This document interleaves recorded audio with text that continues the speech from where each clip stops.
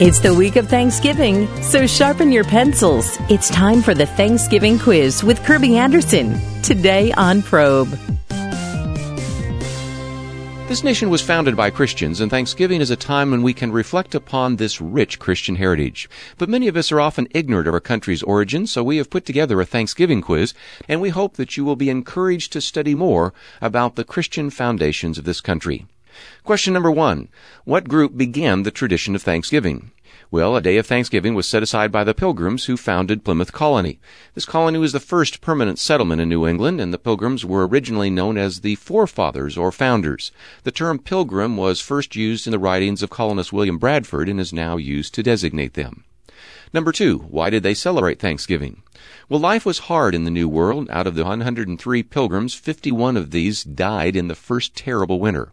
After the first harvest was completed, Governor William Bradford proclaimed a day of thanksgiving and prayer. By 1623, a day of fasting and prayer during a period of drought was changed to one of thanksgiving because the rain came during their prayers. The custom prevailed in New England and eventually became a national holiday. Number 3, when did Thanksgiving become a national holiday? Well, the state of New York adopted Thanksgiving Day as an annual custom in 1817, and by the time of the Civil War, many other states had done the same. So in 1863, President Abraham Lincoln appointed a day of Thanksgiving, and since then, each president has issued a Thanksgiving Day proclamation for the fourth Thursday of November.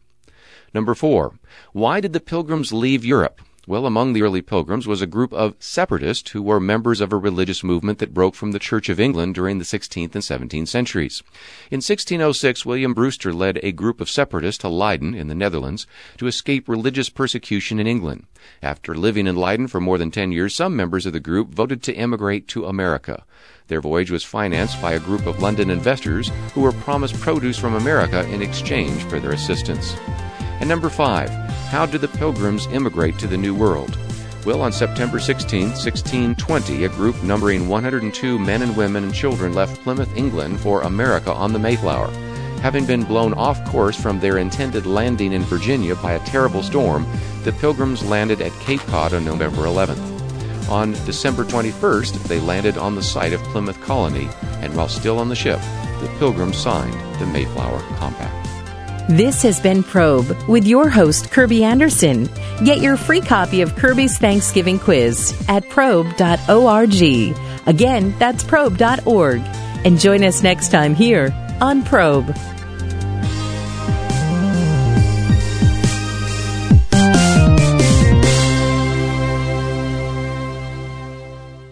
This nation was founded by Christians, and Thanksgiving is a time when we can reflect upon this rich Christian heritage. But many of us are often ignorant of our country's origins, so we have put together a Thanksgiving quiz to test your knowledge about this nation's biblical foundations. Question number 6. What is the Mayflower Compact? Well, on November 11th, 1620, Governor William Bradford and the leaders of the Mayflower signed the Mayflower Compact before setting foot on land. They wanted to acknowledge God's sovereignty in their lives and their need to obey Him. Now, the Mayflower Compact was America's first great constitutional document, and it is often called the American Covenant. Number 7, what is the significance of the Mayflower Compact?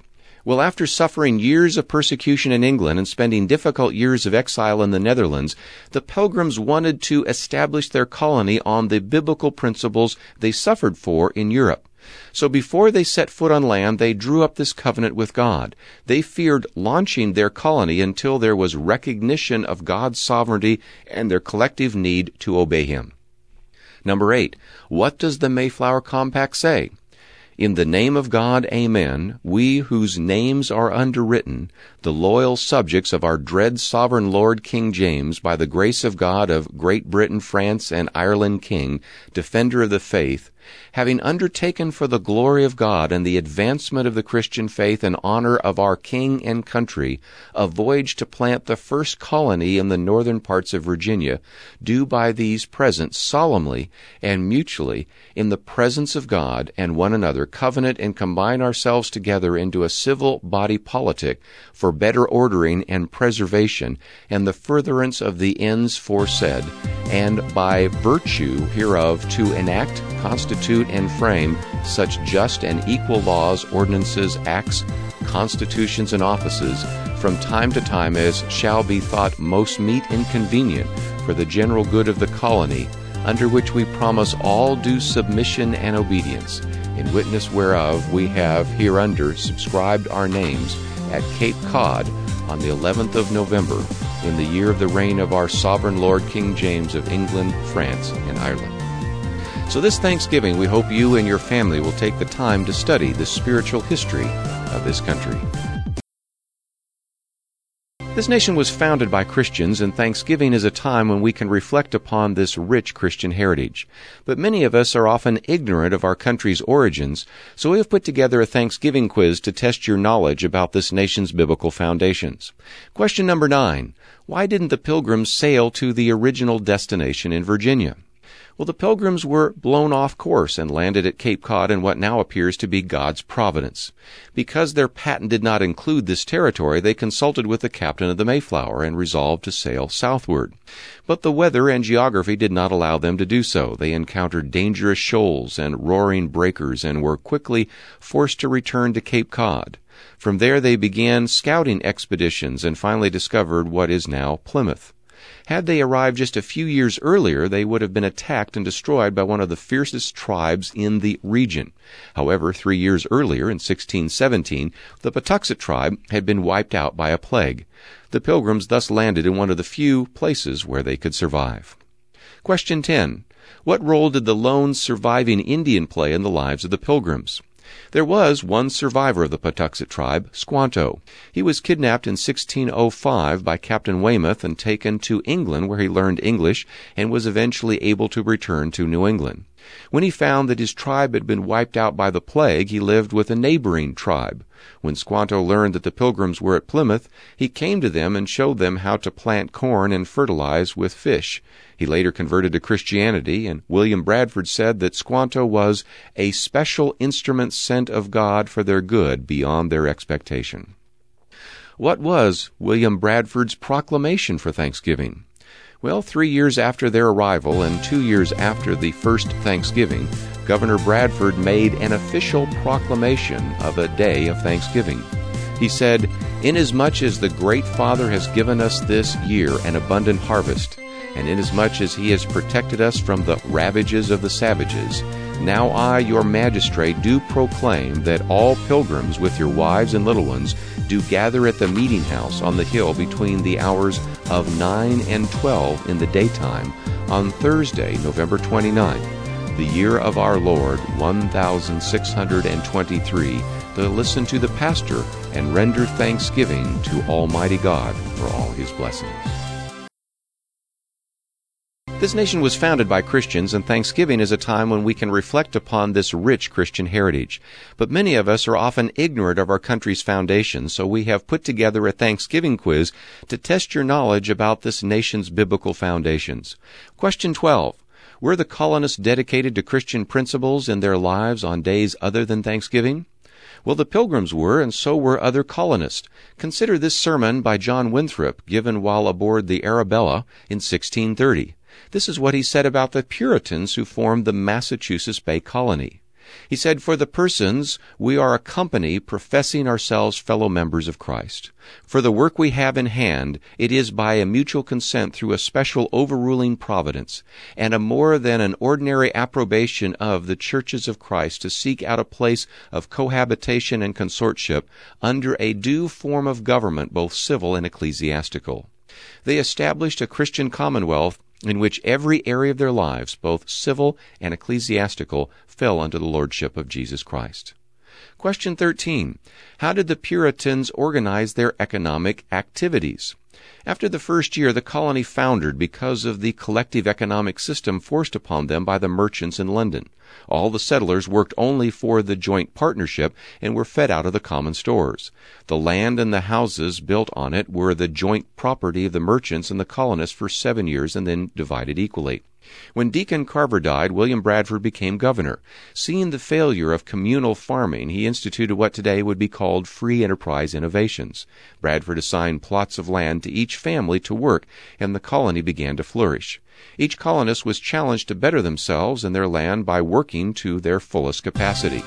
Many Christian historians and economists today point to this fundamental economic change as one of the key reasons for the success of the Pilgrims at Plymouth. Question 14. What has been the significance of the Pilgrims and their legacy of Thanksgiving? Well, on the bicentennial celebration of the landing of the Pilgrims at Plymouth Rock, Daniel Webster on December 22, 1820, declared the following: "Let us not forget the religious character of our origin. Our fathers were brought hither by their high veneration for the Christian religion. They journeyed by its light and labored in its hope. They sought to incorporate its principles with the elements of their society and to diffuse its influence through all institutions, civil, political, or literary." This nation was founded by Christians, and Thanksgiving is a time when we can reflect upon the rich Christian heritage. But many of us are often ignorant of our country's origin, so we have put together a Thanksgiving quiz to test your knowledge about this nation's biblical foundations. Question 15. How were Christian principles brought to the founding of this republic? Now, most historians will acknowledge that America was born in the midst of a revival. This occurred from approximately 1740 to 1770 and was known as the First Great Awakening. Two prominent preachers during that time were Jonathan Edwards, best known for his sermon Sinners in the Hands of an Angry God, and George Whitefield. They preached up and down the East Coast and saw revival break out. Churches were planted, schools were built, and lives were changed. Question 16. How influential were Christian ideas in the Constitution? While the Constitution does not specifically mention God or the Bible, the influence of Christianity can plainly be seen. Professor M.E. Bradford shows in his book A Worthy Company that 50 of the 55 men who signed the Constitution were church members who endorsed the Christian faith. Question 17. Weren't many of the founders non-Christians? Yes, some were. Thomas Jefferson and Benjamin Franklin are good examples of men involved in the drafting of the Declaration of Independence who were influenced by ideas from the Enlightenment. Yet revisionists have attempted to make these men more secular than they really were. Jefferson, for example, wrote to Benjamin Rush that "I am a Christian, sincerely attached to his doctrines in preference to all others." Franklin called for prayer at the Constitutional Convention, saying, "God governs the affairs of men, and if a sparrow cannot fall to the ground without his notice, is it probable that an empire can rise without his notice?" While they were hardly examples of biblical Christianity, they nevertheless believed in God and believed in absolute standards which should be a part of the civil order. Question 18. If Christianity was so important in colonial America, why does the Constitution establish a wall of separation between church and state? Well, contrary to what many Americans may think, the phrase separation of church and state does not appear anywhere in the Constitution. In fact, there is no mention of the words church, state, or separation in the First Amendment or anywhere within the Constitution. The phrase is found in a letter Thomas Jefferson wrote to Baptist pastors in Danbury, Connecticut in 1802. At best, this was a commentary on the First Amendment from a man who was in France when the Constitution and the Bill of Rights were drafted. Well, we hope you enjoyed our quiz and recommend you visit the Probe website for more information.